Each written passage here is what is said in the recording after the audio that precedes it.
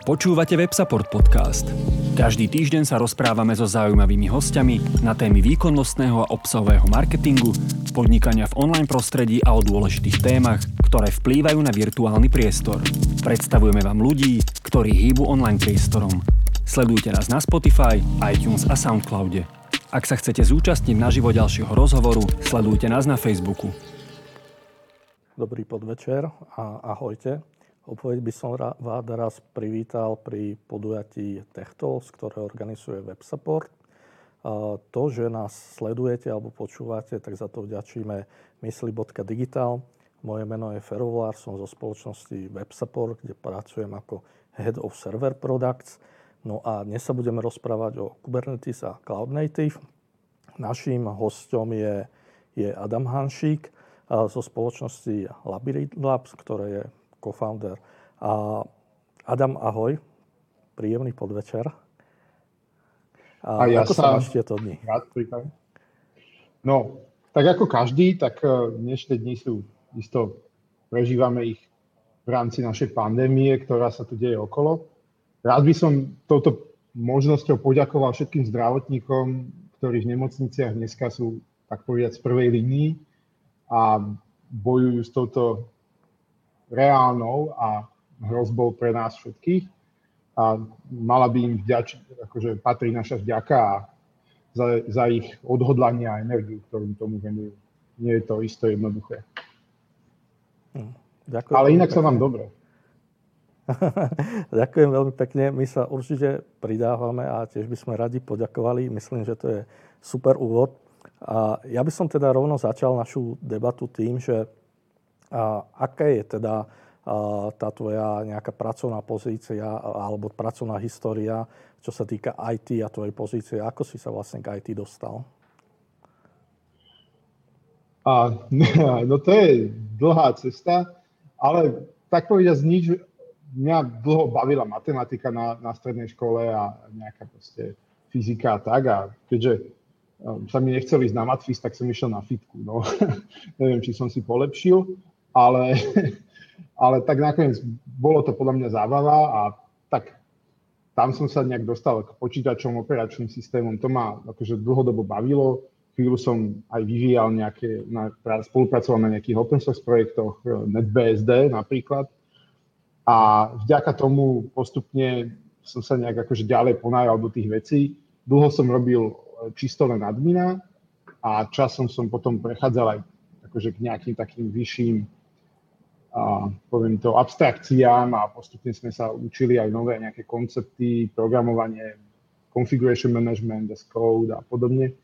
A časom z toho vypadlo to, čo je teraz, že máme nejakú firmu, v nej postupne riešime nejaké úlohy, projekty a moja úloha postupne sa stáva stále menej a menej technickou a viacej takou prezentačnou a agitatívnou. Tá firma je teda Labyrinth Labs. Ako ste vlastne vznikli, alebo ako ste sa dali dokopy? No my sme vznikli asi 3 roky dozadu, alebo 2, ale spolupracujeme už chvíľku dlhšie.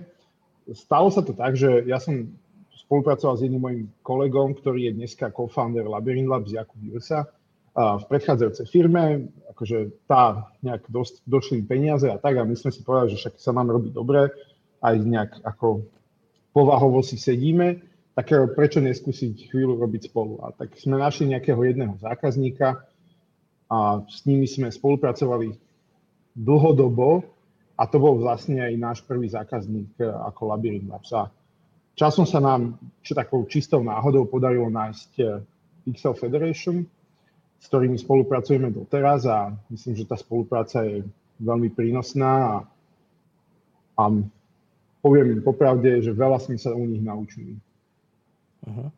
A vieš povedať, že aký široký je ten váš záber, že čo vlastne všetko robíte? Tak robíme všetko od public cloudov typu Azure, AWS alebo Google Cloud po on-premise infraštruktúru, na ktorej bežíme Kubernetes, kontajnery. Robíme rovnako tak migrácie, kde zoberieme nejakú existujúcu infraštruktúru a presunieme ju v nejakej forme, či už metodou lift and shift alebo metodou aj refactoringu do nejakej novej lokácie. A jednoduchý príklad je, že firma má nejakú starú infraštruktúru, ktorá beží na železe v datacentre a podobne a chce to nejak zmigrovať, zlepšiť a my to zoberieme a presunieme do public cloudu. Uh-huh. A boli tam od začiatku aj tie kontajnerové technológie, alebo začínali ste s niečím iným? Popravde poviem, že nie. My sme na začiatku robili také tie klasické adminovské veci, Ansible, troška Linux. Dokonca sme automatizovali inštaláciu nejakej OpenStackovej distra, poviem to tak, a setupovali sme ho pre jedného zákazníka. Avšak z toho časom, ako sme sa hýbali okolo a vďaka, poviem to na rovinu, zákazníckému demandu, ktorí sa nás pýtali, že chalania, neviete nám pomôcť sú toho Kubernetes niečo. A na začiatku sme o tom nevedeli, začali sme sa v tom vrtať a zdalo sa nám to zaujímavé. A keďže povahovo sme takí, že sa veci nebojíme, aj keď o nich nič nevieme, tak sme sa potom do toho po hlave pustili a zatiaľ neľutujeme. Myslím, že Kubernetes je, ako sa tomu tak hovorí teraz, že nový Linux. To znamená, akože na najbližších 5 až 10 rokov to bude de facto štandard managementu infraštruktúry. Uh-huh. A tí zákazníci sú primárne tu na regionálni zo Slovenska, alebo kde vlastne pôsobíte s tými vašimi službami? Tak áno, akože gro našich zákazníkov sa nachádza tu lokálne, ale nie je to akože nie je to pravidlo. Mali sme zákazníkov z Nemecka, zo Švajčiarska, z Talianska a dokonca stále máme nejaké 1-2 americké startupy z Kalifornie. Uh-huh. A čo teba tak, keď ste to začali skúmať, čo ťa tak presvedčilo o tom, že tie kontajnery, že bude to tá budúcnosť? No, to je veľmi zaujímavá akože otázka a debata, ale mne sa, ako poviem na rovinu, my sme dlhodobo riešili také štandardné problémy, ako zobrať nejaký software a nasadiť ho na servery a na tom serveri neboli podstatné lípky a potom si tam musel to inštalovať a potom tam bola verzia taká, ktorá verzia tam nemala byť a proste ten štandardný bordel, čo proste riešime stále, hej. A potom tam bolo akože nejaká stará Java, nová Java, klasika. A OJDBC driver zlý a podobne. A naraz tie kontajnery nám umožnili robiť to úplne akože 70% tohto naraz zmizlo, lebo my sme mali image, v tom imidži boli tie veci nastavené tak, ako mali byť a naraz akože, že toto je akože perfektný package management. To, čo ako ten problém, ktorý napríklad APT alebo RPMK nedokázali vyriešiť, a to je to, že ako reálne si bundlovať vlastné aplikácie do APT a RPM je problém. Akože ide to, ale je to ako painful a kdokoľvek to skúsil, vie, že to akože nechceš robiť, hej, akože dlhodobo a isto nie pre nejaký akože komplikovaný software. A to sa nebavíme o tom, že mám tu, ja neviem, WordPress, ktorý má 7000 nejakých možných pluginov, modulov, vylepšení, extenžien a pre každú robiť akože, neviem, APT alebo RPM, no človek to akože nedá, hej. A naraz ten Docker nám to umožňuje, hej, že s nejakou akože rozumnou mierou automatizácie sme boli schopní robiť veci tak, že mali sme ich zapackagované, mali sme konzistentný development cycle, konzistentný produkčný cycle, vedeli sme tie veci a tú konfiguráciu zobrať a otestovať ju predtým, než pôjde do produkcie. Hej, že kedysi sme mali 3 servery, že dev, UAT a prod, každý mal trošku inú konfiguráciu, troška iný setup, hej. Jeden mal Ubuntu 18.04, druhý 18.04.1 a tretí 20.04 a dávali sme na to ten istý software a akože testujeme, hej, ale v konečnom dôsledku sme potom zisťovali, že ale však v produkcii to nejde. A prečo? Lebo tam je iné Ubuntu, hej. Takže to sú typicky ako tie problémy, ktoré tá kontajnerizácia vyriešila.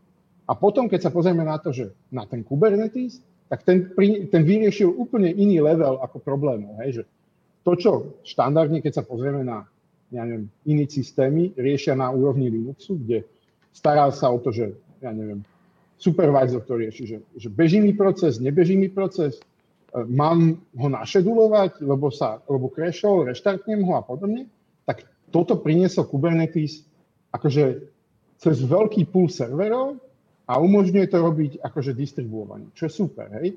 On vyriešil problémy typu, že mám veľké množstvo nehomogénnych serverov a chcem na nich bežať nejaký workload, hej. Tak ako, ja neviem, LVM rieši problém s diskami, že mám veľké množstvo diskov a nad nimi teraz si vyrábam nejaké virtuálne device, tak Kubernetes nám to isté umožňuje robiť so servermi, že mám nehomogénne množstvo serverov a nad nimi púšťam rôzne druhy workloady.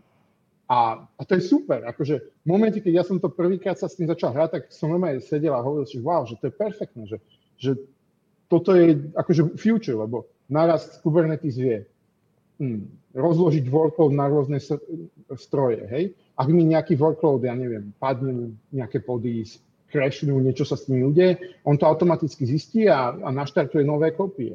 Vie zistiť, že aha, dneska, či už je to na základe CPU alebo špecifických metrík, dneska tieto pody nestíhajú a je tam väčší demand akože od klientov, ako dneska zvládame spracovať. Dobre, bam, pridám nové pody a začnem spracovávať väčšie množstvo tých requestov, už len vďaka tomu, že som naškáloval moju infraštruktúru.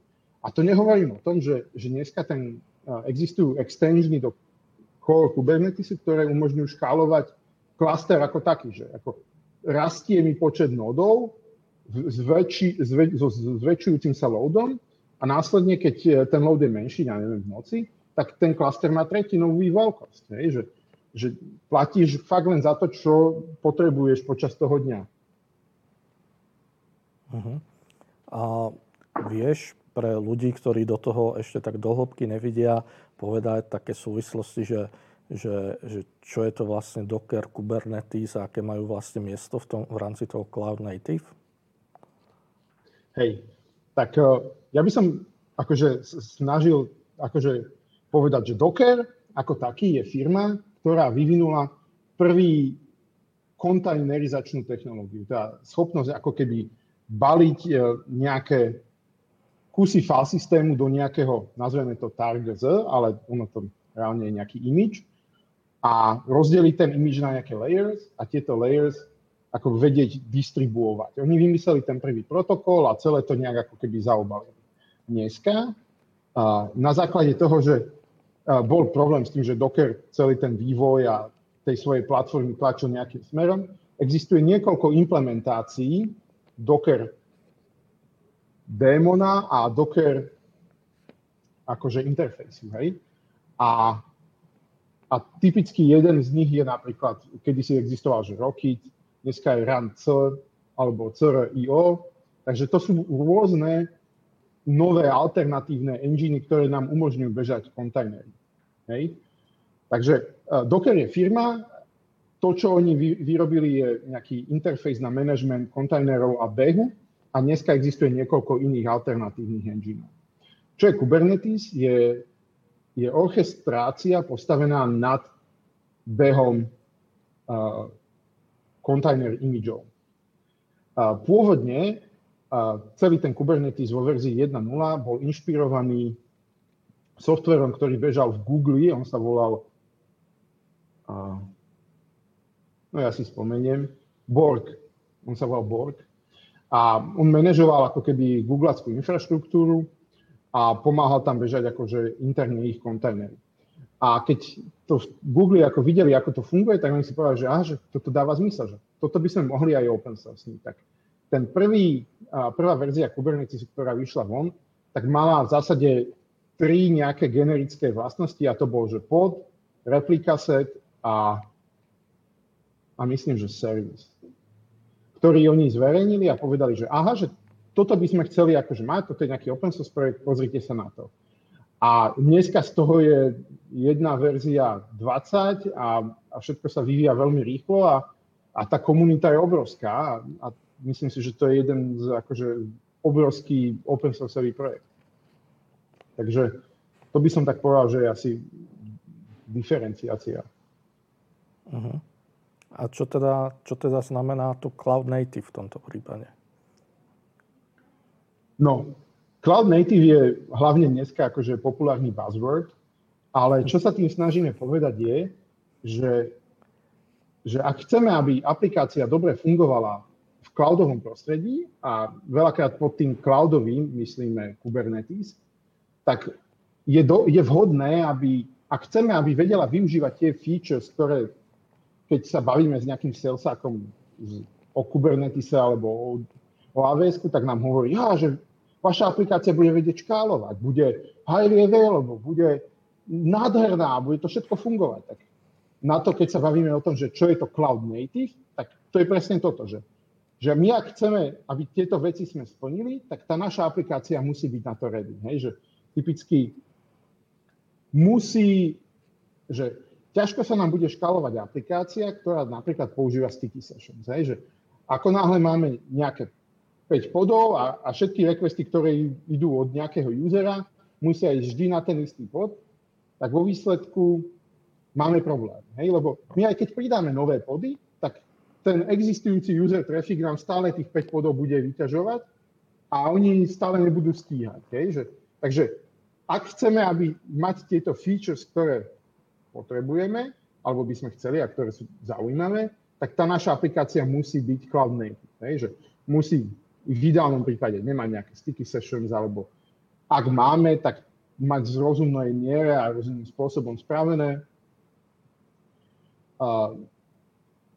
Vyhýbať sa nejakým ako keby lokálnym dátam ukladaným na file systém typu, ja neviem, uploadujeme obrázky, hej, a ukladáme si to do nejakej file systémovej cesty, hej, že jednak to neškáluje a druhá vec, že ak ten pod zomrie, tak tie obrázky sú stratené. Hej? Že my musíme buď vymyslieť systém, ako to nejak mirorovať, alebo musíme to dávať na nejakú S3.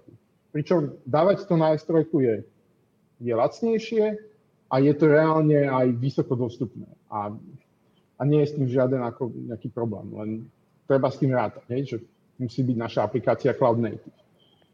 Ďalší veľmi pekný príklad toho je napríklad to, že konfigurácia. Roky sme boli zvyknutí na to, že aplikácia mala nejaký, Tomcat konfiguračný súbor a tam sme vypisovali nejaké ako keby v XML-ku nejaké konfiguračné entity a proste boli sme akože happy, že keď sme to naštartovali, tak to išlo. No, akože ale future je tá, že táto konfigurácia bola environmentálne špecifická, hej, že na DV zvyčajne vyzerala inak ako na UAT-čku a inak vyzerala aj na prode. Tak Cloud Native aplikácia v ideálnom prípade sa dá konfigurovať pomocou nejakých neperzistentných, ja by som povedal flagov.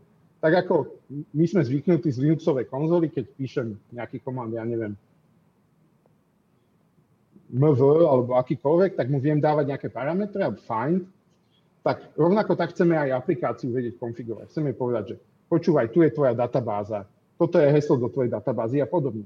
Aby v zásade nezáležalo na tom, v ktorom prostredí ten image beží a stále by som to mal vedieť. Nechceme zapekať heslá, certifikáty, secrets do toho konkrétneho imidžu, ale chceme ich dodávať do tej aplikácie zvonka v rámci nejakých napríklad environmentálnych premen.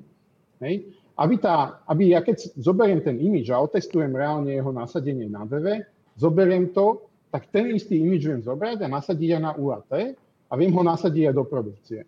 Aby som ten end-to-end cycle mal od začiatku do konca spravený s jedným imidžom v ideálnom prípade. Samozrejme, nevždy sa to dá, ale akože bavíme sa o ideálnych prípadoch. Uh-huh. Aké teda nároky to kladie na tie firmy, ktoré chcú z Kubernetes začať? Pretože ty si tu spomenal, že treba tam nejaký config management, treba tam písať nejaké configy, že vlastne tú infraštruktúru si píšeš čiastočne ako kód. A na druhú stranu sú tu firmy, ktoré stále fungujú na nejakých serveroch, ktoré majú niekde u sebe, všetko robia cez SSH. Že je to vlastne nejaká výrazná generačná obmena, alebo je možné vlastne tie firmy na toto naučiť? No, táto otázka je akože má niekoľko takých, by som povedal, horizontálnych vrstiev. Tak jedno je, že aké nároky to kladie na ľudí. Hej? A tá odpoveď je taká, že ja si myslím, že väčšina zamestnancov v našom obore je zvyknutá na to, že sa proste musia učiť. Hej? Že v momente, keď ja som sa naučil programovať v Java, tak už nikdy viac sa nič nenaučím a ovládam tu jeden J2E framework a som spokojný.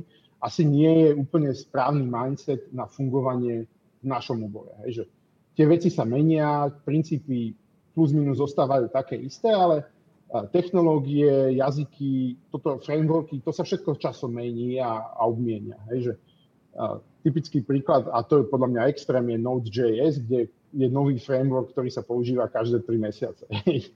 Tak to je niečo, čo je akože podľa mňa extrémne, ale v zásade proste človek by nemal byť zostaný z tej svojej komfortnej zóny.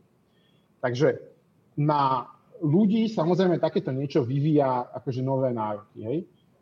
Z toho pohľadu programátorov, že naučiť sa tie princípy, ktoré im ten, by som povedal, DevOps inžinieri budú akože spomínať, že chalani, environmentálne premenné, neukladajte na súbor, na file systém a podobne.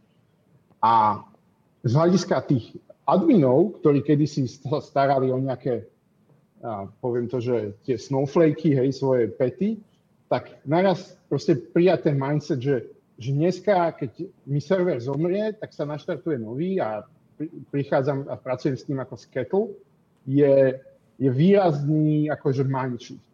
A potom sa bavíme aj o tom, že veľakrát ľudia, ktorí neboli zvyknutí písať day-to-day, akože programovať, sa naraz musia naučiť, že tie klasické princípy, že modularizácia, že snažím sa neopakovať veci do kolečka dokola, ale používam nejaké akože moduly, extrahujem nejaký kód, proste vyrábam si nejaké knižnice, lípky, frameworky a podobne. Alebo dokonca aj pracujem s Gitom, hej, že kedysi to nebol štandard pri adminoch. A toto je akože nejaký shift, ktorý akože tlačí tých ľudí nejakým smerom. Ja si rovnako tak robím srandu, že veľakrát my už ani nie sme akože admini, ale YAML-based inžinieri, že v zásade väčšinu času píšeme nejakú formu YAML, hej, že či to je nejaký template YAMLový, alebo je to Ansible, alebo čokoľvek, ale v zásade vždy je to YAML, hej, je úplne jedno, na čo sa pozeráme, je to YAML. Kubernetes manifesty sú YAML, hej, takže toto je niečo, čo ako my stále robíme a musíme si na to zvyknúť, hej, že tá technológia a ten stav sveta alebo našej toho oblasti sa shiftuje týmto smerom a je to niečo, na čo sa musíme prispôsobiť. Takže to je niečo na tej úrovni akože HR alebo ľudí. Potom je niečo na úrovni, ja poviem, infraštruktúry, kde opäť sa tieto veci akože menia. Že dneska mať nejakú hromadu svojich starých serverov niekde, tak urobiť nad tým rozumnú infraštruktúru je problém, lebo tiež servery staré nemajú nejaké API, nevieme ich manažovať, proste nakoniec sa aj tak skončí z toho, že každý jeden je nejaký troška odlišný a je to proste problém. Hej?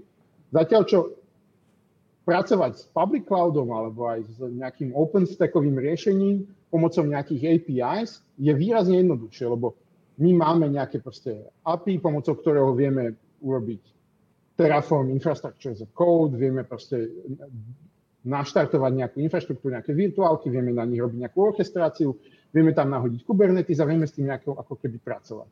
Hej? To znamená, toto je druhý paradigm shift, že na úrovni tej infraštruktúry snažiť sa veci robiť tak, aby nám to tie horné ako keby poschodia, aby sme mali stabilný základ, aby sme mohli stavať na tom. Hej? A potom je tam ešte to, že dneska veľa firiem akože sa snaží šetriť, hej? Lebo proste ľudské zdroje, infraštruktúra, všetko stojí peniaze. A veľakrát, keď akože dojde na šetrenie, tak zistia, že my tu máme, ja neviem, máme tu datacentrum, ktoré je vyťažené na 30%, hej? Lebo máme dve, takže každé, akože rozdielujeme trafik na polovicu a ešte k tomu musíme mať rezervu, že keď by jedno datacentrum ako padlo, tak vieme všetok trafik handlovať na jednej strane. Takže my reálne máme 30% ako keby utilizáciu našich serverov. Hej? A to ešte nehovorím o tom, že je štandard, že proste ľudia len tak nastreľujú konfiguráciu, že koľko dám tomuto serveru, že 16 GB RAM. Hej?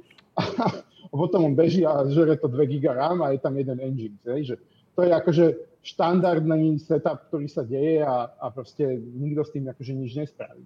Tak, a potom firmy prídu a vidia, že v public cloude, v AWS alebo v Kubernetese sa to dá robiť inak. Že my máme servery vyťažené na 70%.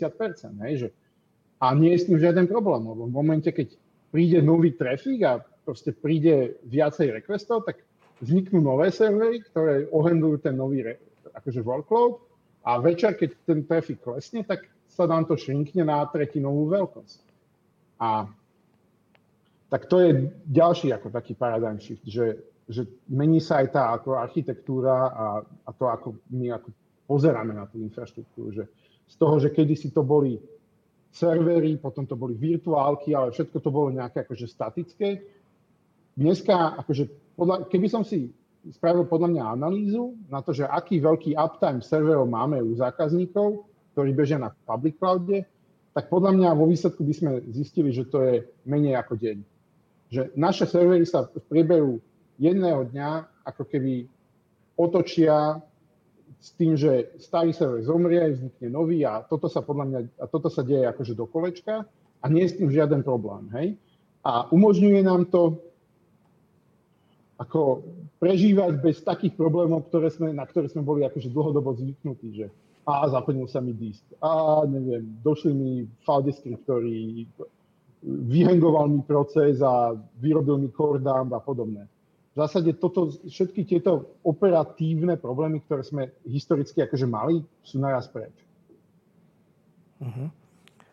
OK, chcem z Kubernetes začať a zrazu si pozriem, že je tu veľa public cloud providerov, mám prípade nejaké datacentrum, nejaké vlastné zdroje.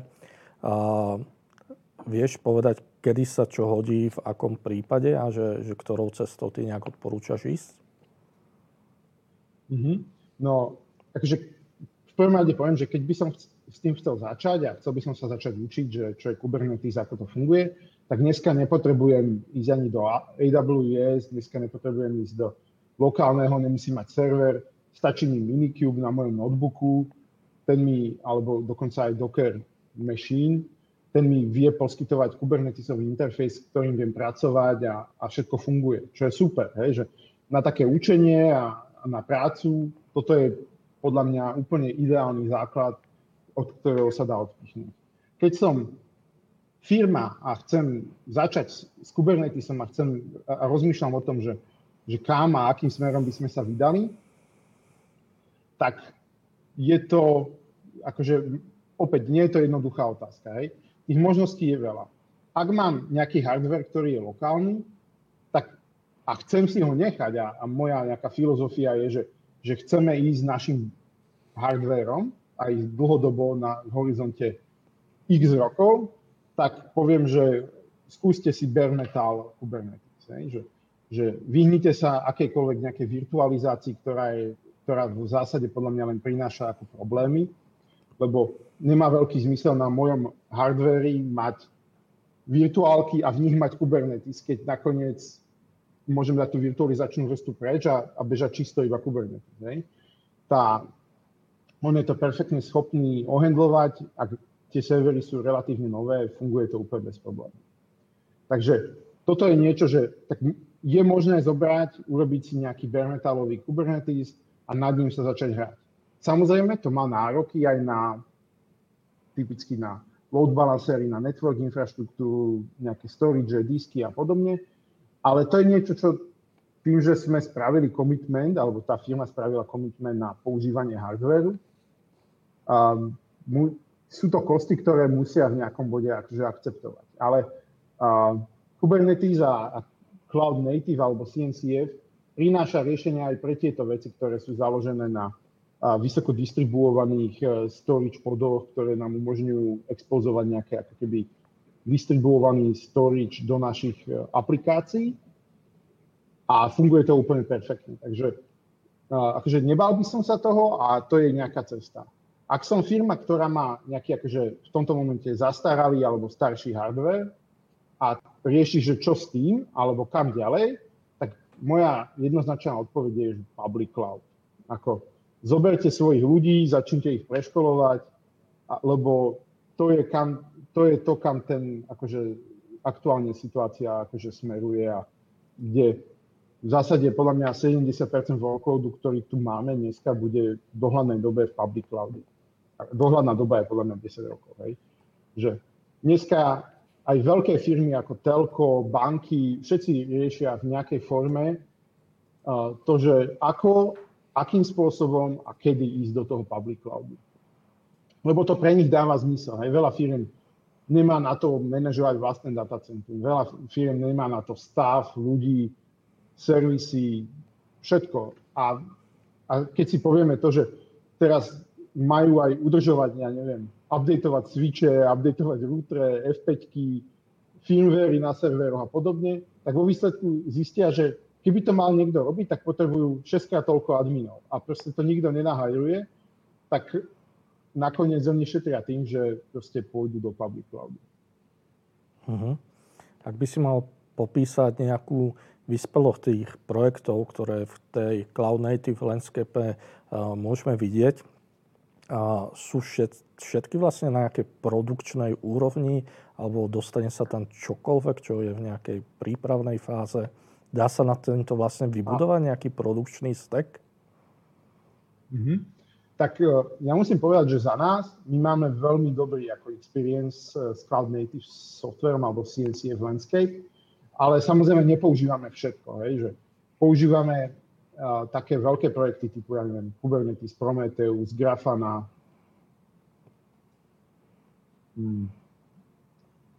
Fluent. To sú všetko ako overené softvery, ktoré majú za sebou relatívne veľkú komunitu, Core DNS, ktorá ju udržuje a stará sa o to, aby sa to nejakým spôsobom rozumne rozvíjalo a vyvíjalo. A snažíme sa, dávame si veľký pozor, aby sme sa vyhli nejakým takým malým projektom, kde je nejaké riziko toho, že to v nejakom bode umrie, alebo proste stane sa z toho ako nejaký abandonware. Ale samozrejme aj také veci sa dejú, ale zatiaľ nemáme taký experience s cloud native softwarom. Kde sme sa ako reálne popálili, to bolo pár rokov dozadu a to sme sa popálili pri OpenStacku, kde sme použili integrovaný monitoring systém v rámci OpenStacku, on sa volá Monaska a v nejakom bode to proste zaniklo. A zostalo nám to ako horúci zemiak v rukách a museli sme to akože sami udržovať, čo bol teda celkom pain. Máš aj nejaké neúspešné príklady na sadenie kontajnerových technológií? Alebo niekde, že s tým ste mali nejaký problém? Popravde mám, a nie jeden. Tak môžem povedať napríklad typický jeden príklad, že mali sme takého zákazníka, ktorý za nami došiel, že on by chcel bežať aplikácie z Atlassian stacku, Kubernetes. Hej. Nechcem robiť akože zlú reklamu, ale všetci vieme, čo to asi je. Hej. Je to taký tiketovací systém a potom taká Wikina a podobne. A reálne toto absolútne nie je ready na nejaký ako keby beh v kontajneroch. A my sme sa mu to snažili komunikovať, ale oni boli takí ako keby odhodlaní na to. Tak to skončilo tak, že situácia bola taká, že bežalo to v nejakom, akože my sme to nastavili, bežalo to v pôde a keď to človek chcel nastaviť, tak ten pod sa naštartoval a niekto tam musel lokálne si forwardnúť cez proxy nejaký port, ísť tam na niečo, nastaviť, vyklikať tam databázové settings a podobne. No bolo to čistý pain, nefungovalo to, oni boli z toho akože frustrovaní a nakoniec to aj ako keby pustili. Ale tým, že boli veľmi ako nahypovaní, si to nedali vysvetliť, tak typicky to je jedna ukážka toho, že čo nefunguje. Ale zase sa len vrátim k tomu, čo už som povedal pri tom cloud native software, že je výrazne ťažšie bežať aplikácie, ktoré na to nie sú ready v Kubernetese, ako bežať aplikácie, ktoré akože s tým vedia pracovať. Hej? A ak my chceme tie benefity, o ktorých hovoríme, že ten Kubernetes má, musíme mať aj aplikáciu, ktorá akože vie fungovať v tom prostredí. Hej? Že a vie používať, vie fungovať v tom prostredí, to je podľa mňa dobrá definícia. Ak sa rozhodnem, že pôjdem do public cloudu a zoberiem si už napríklad niekde manažované Kubernetes. Čo tieto služby za mňa vlastne riešia? No, to je akože dobrá otázka a tých manažovaných Kubernetov existuje niekoľko druhov. Hej? Štandard je taký, že manažovaný Kubernetes v zásade znamená manažované mástre. Hej? Čo to znamená, že Kubernetes sa skladá z niekoľkých základných komponentov a jeden z nich je ako API server. Ten beží na špeciálnych nodoch, ktoré sa nazývajú mástre. Samozrejme, ako backend tie mástre používajú databázu menom etcd, ktorá sa synchronizuje a replikuje cez x nejakých týchto mastrových nodov. Na to, aby sme vedeli akože garantovať nejakú klastrovateľnosť, minimálny počet týchto master nodov sú 3. A v ideálnom prípade to škálujeme potom na nepárne počty, hej, že 3, 5, 7 a tak ďalej. No, samozrejme, akože nemá veľký zmysel tieto nody škálovať podľa mňa za 5 a ďalej, lebo realita je, že na nich, akože na tých mastroch nebeží workload, oni len poskytujú nejaké ako API services a umožňujú nám a manažujú ten pool tých worker nodov, na ktorých reálne beží workload, ktorý akože chceme.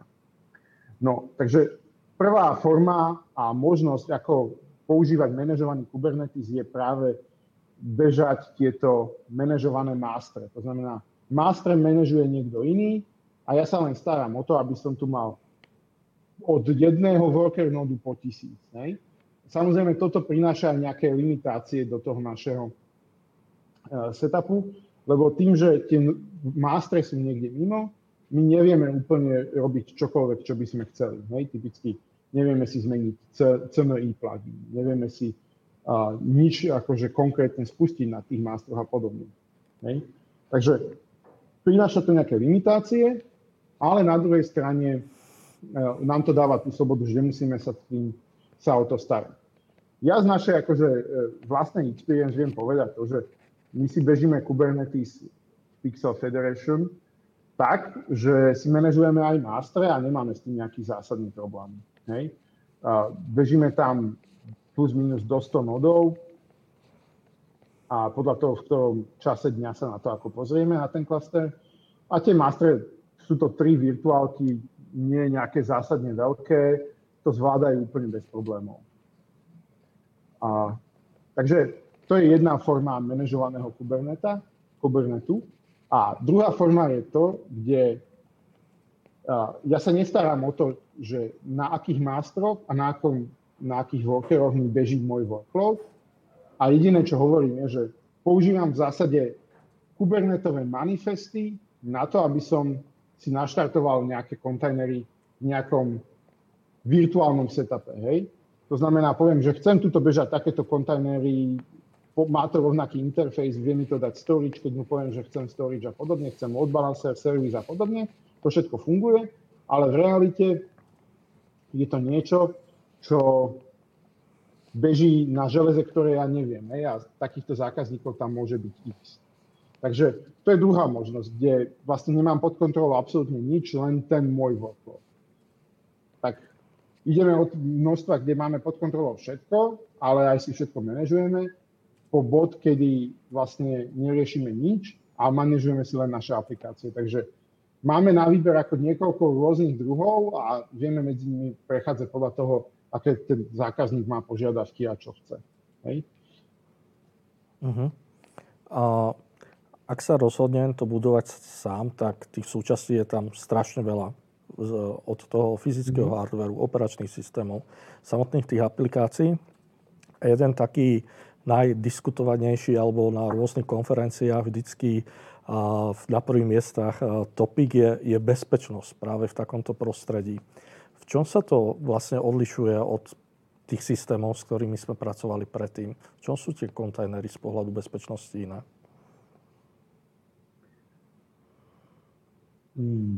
No, tak samozrejme, ako bezpečnosť je vždy ako otvorená téma a je zložité to nejakej forme uchopiť tak, tak poviem aj vlk bol city, aj koza celá. Hej, že vždy sa v rámci bezpečnosti vždy hľadáme nejaký bod, v ktorom sme vynaložili nejaké úsilie na to, aby sme tie veci zabezpečili, ale zase sme už ale už to nie je efektívne ďalej to úsilie vo väčšej miere vynakladať, lebo už ten gain je minimálny. Tak typicky ako rozdiel z hľadiska bezpečnosti, rozdiel medzi tým, že máme virtuálky a máme nejaké kontajnery je v tom, že virtuálky nám oddelovali tie aplikačný workload na úrovni, no nazveme to hardware, hej? Že boli definované nejaké limity v rámci CPU, chipsetov, ale aj kernelu, typicky v KVM, ktorý bežal ako nejaký hyperverzor v nejakej vyššej úrovni zabezpečenia. A tieto ako izolovali ten workload tak, že aj keď existovali exploity a nakoniec ľudia zistili, ako také niečo urobiť, bolo komplikované exitnúť z tej nejakej konkrétnej virtuálky a dostať sa do inej. Hej? Ale nebolo to nemožné. Nič takéto v Docker kontajneri nemáme, alebo v kontajnerovom workloade nemáme. Tá izolácia sa deje čisto na úrovni Linuxového kernelu. A preto, čo som aj povedal a čo dáva podľa mňa stále zmysel, je, že je lepšie bežať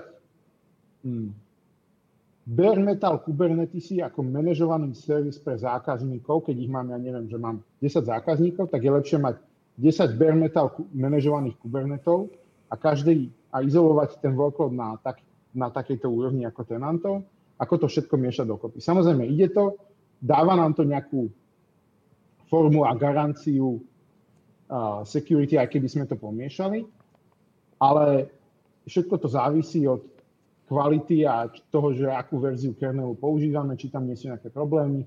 A ako všetci vieme, tak kernel je tiež len kus software.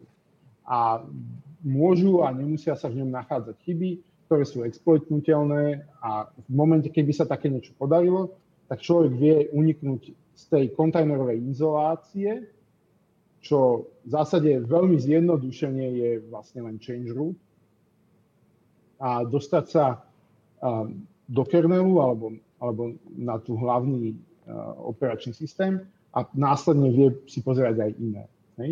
Takže áno, že tie kontajnery nám, akože čo je z hľadiska performanceu, výkonu a efektivity vynaložených prostriedkov ich silná stránka, a to je to, že vlastne umožňujú nám dať preč ten middleware, čo bol kedysi virtuálne stroje, KVM-ko, Proxmox a VMware, hej, tak to samozrejme je aj ich akože slabá stránka, lebo kvôli tomu, že sme odstránili tú jednu formu izolácie, tak naraz ten workload je akože výrazne viac náchylný na takéto nejaké akože ataky a útoky.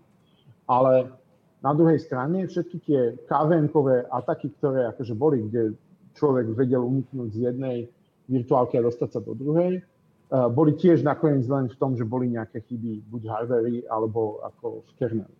Takže my nemeníme to miesto, kde tie bezpečnostné chyby sa nachádzali.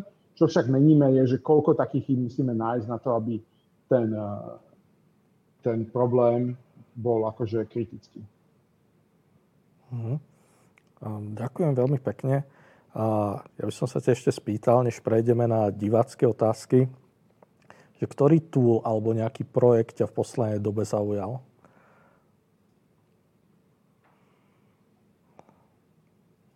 No, poviem príklad dobrý a poviem príklad zlý. Hej? Tak mám celkom dobrú experience s dvoma nástrojmi a tie by som tak akože vyzdvihol. Jeden sa nazýva COPS, je to Infrastructure Management nástroj na nasadzovanie Kubernetov a my to používame na deployment do public cloudov. A sme s tým veľmi spokojní, nikdy sme s tým nemali žiaden problém, funguje to úplne bezproblémovo a fakt akože veľmi dobrý kus softvéru na to, čo všetko to robí, ako to funguje, akože špička.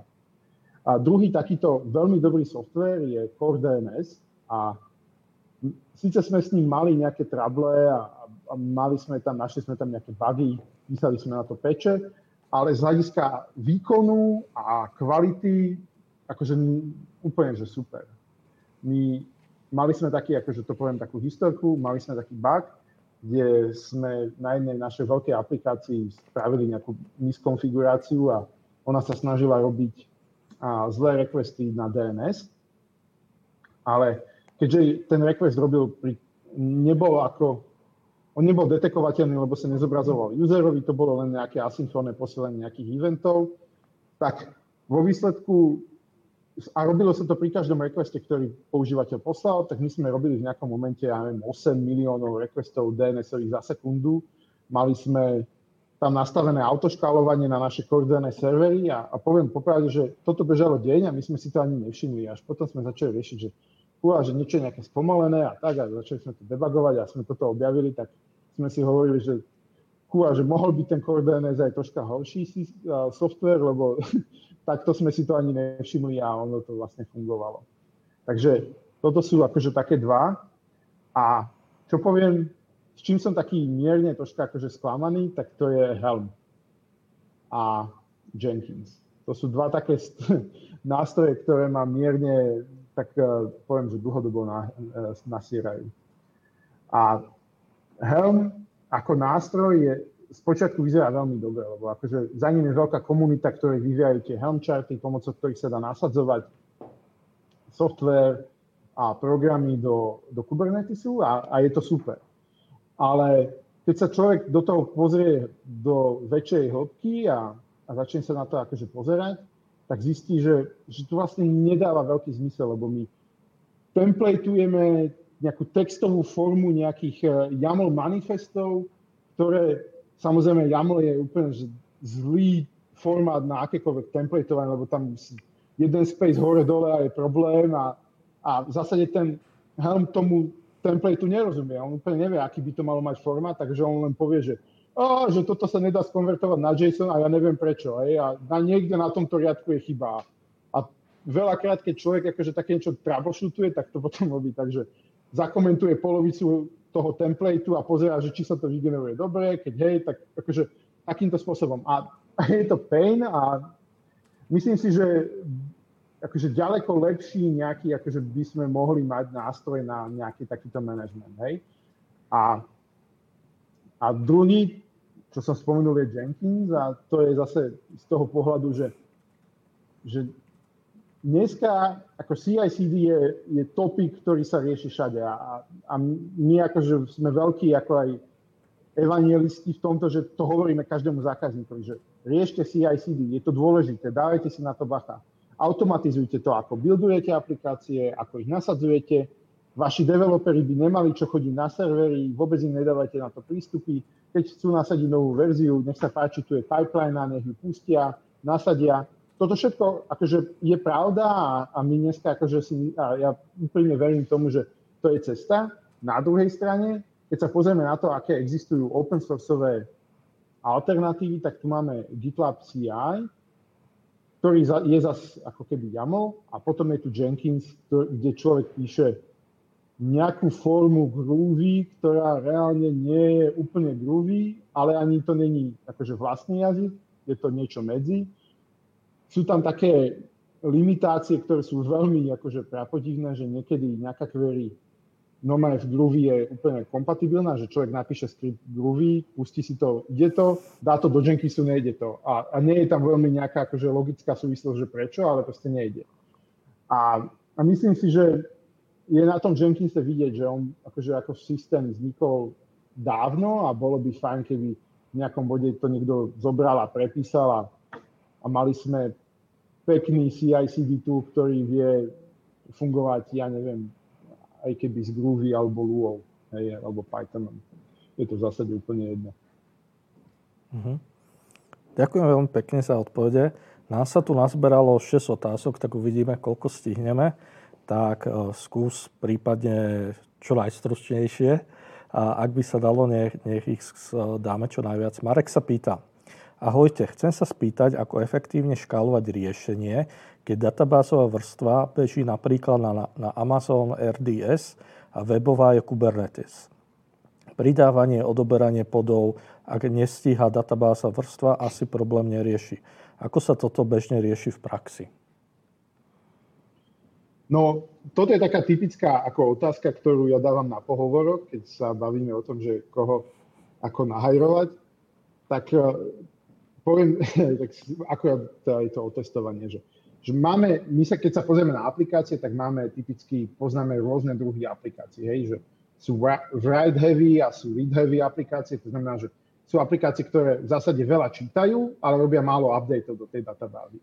Povedať, že databáza nestíha, je hodne, by som povedal, taký abstraktný pojem, hej, že čo nestíha, hej, že nestíhame tam zapisovať, lebo tam veľa robíme zápisov, alebo nestíhame robiť nad tabuľkou selekty, hej. A podľa tohto rozdielujeme tie aplikácie buď na tie write heavy alebo read heavy. Keď by sme mali read heavy aplikáciu, tak samozrejme cachovanie. Cachovanie je v zásade odpoveď na 70% otázok v IT, hej, že nestíha mi, neviem, procesor, dám tam viacej cacheky, nestíha mi disk, dám viacej cacheky tam, hej. Takže áno, dneska vieme urobiť to, že máte memcache do server alebo akýkoľvek iný a tá interná aplikácia si tie queryny bude cachovať memcache do a pozrie sa, že takáto query, na ktorú som spravil, je alebo nie je už akože v memcache serveri a keď tam nie je, tak akože urobím ju na ten databázový server. Hej? Rovnako tak vieme, akože ak máme špecificky urobenú tú aplikáciu, vieme urobiť aj to, že nečítame typicky len z jedného servera, ale čítame aj z nejakých replík. Okay? Veľmi pekne toto má vyriešené Amazon Aurora, ktorá má v zásade instantne updateované aj tie repliky, keďže oni pozerajú na jeden disk, ktorý je na pozadí. Takže aplikácia, keď je správne spravená, tak vie robiť to, že všetky ready číta z read serverov alebo z read replík a na master posiela na update. Takže to je typicky tiež nejaká forma škálovania, že rozdelím to na read workload a write workload. A write heavy aplikácie, tak tam veľmi závisí od toho, že v čom spočíva to write heavy. Že, väčšinou, keď to mám lokálne na on-premise, tak pomôže pridať SSDčka alebo NVMe disky, ktoré majú akože lepší výkon.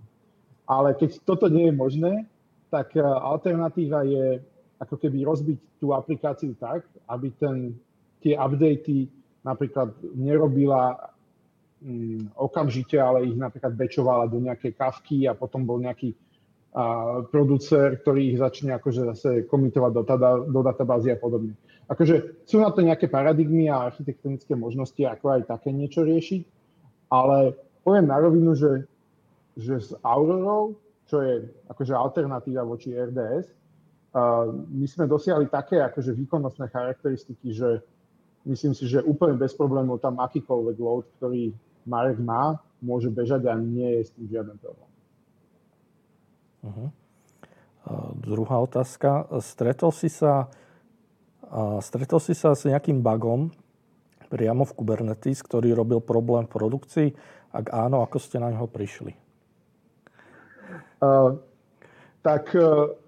Áno, stretli sme sa a nebolo to úplne, že v Kubernetese a je to asi tak akože na také dlhšie rozprávanie, ale však poďme na to, že opäť, keď je nejaký problém v Kubernetese, tak sa týka DNS. To je taká zásada poučka, ktorú každý mladý padavan, čo sa chystá na Kubernetes, by si mohol zapamätať a isto sa mu to zíde, hej. Takže v jednom bode sme si všimli, že kedy v zásade najprv to bolo náhodne, nám rastú latencie na requestoch v rôznych aplikáciách. Netýkalo sa to všetkých aplikácií, ale týkalo sa to taký typický vyťažený. Hej, mali sme nejaké herné backendy, mali sme tam nejaké také servisné backendy, ktoré tým herným backendom poskytovali nejaké API a na nich sme relatívne často videli, že nám random vyskočili latencie a potom z toho za 3-4 minúty sa to uklodnilo, ale chvíľu zvonili telefóny a chodili maily a bol problém. A tak my sme začali investigovať, že čo by to mohlo spôsobiť a začali hľadať, že kde by ten problém mohol byť. tak chvíľu nám trvalo, kým sme zistili, že to koreluje s tým, že sa vypínajú a zapínajú pody Core DNS serverov, ktoré sme mali nainštalované na Kubernetese. A keď sme zistili, že najprv sme, akože úplný quick fix bolo, že sme povedali, že nechceme, aby sa tieto pody hýbali, scheduler, nepresúvaj ich, nechytaj sa ich. Ak by mal aj tento jeden pod bežať sám na stroji, tak ten stroj nevypneš, pridáš k nemu iný workload, ale týchto nodov sa nechytaj. Hej? Takže toto v nejakom bode to ako keby stabilizovalo a naraz ale my sme stále akože začali riešiť, že no dobre, tak akože fix máme, ale pochopme, že kde je ten problém. A to vyplynulo to, že sme si sadli a napísali sme nejakú aplikáciu, ktorá robila veľa DNS-ových requestov, potom sme napísali nejaký systém, ktorý nám umožňoval parsovať kontajnerové logy, aby sme zistili, že čo sa deje. A začali sme ako keby sledovať, že čo sa na tých nodoch deje, keď sme začali generovať veľa requestov. A zistili sme, že je tam taký problém, že naše aplikačné pody sú schopné, no typicky v TCP IP stacku máme od 1024 po 60535 potenciálne porty. Hej? A naše aplikácie boli schopné vyžrať tým množstvom requestov, ktoré na nich klienti posielali, všetky tieto dostupné porty. To znamená, ona poslala port 1025, akože poslala konekciu. A takto išla od 1025 po 63535 a na konci začala reuzovať tieto porty. A v nejakom bode, keď to, ako fungujú servisy a to, ako fungujú v Kubernetese ako keby forwardovanie trafiku na nejaké forwardovanie trafiku z jedného podu na druhý, je, že medzi tým je tzv. Kube proxy, alebo v našom prípade to bolo IPVS. A na úrovni IPVS kernelového modulu bola taká vlastnosť, že na to, aby on stále nevytváral nové konekcie, tak on si cacheoval pár, že z portu X, z IP adresy Y, cachujem si konekciu na tento nejaký ďalší destination pod a destination IP a destination port. Takže toto je niečo, čo si on ukladal v rámci svojej pamäte, v rámci kernelu v IPVS module. A my keď sme zostrelili nejaký ten destination pod, tak samozrejme všetky tieto nakešované konekcie boli nevalidné.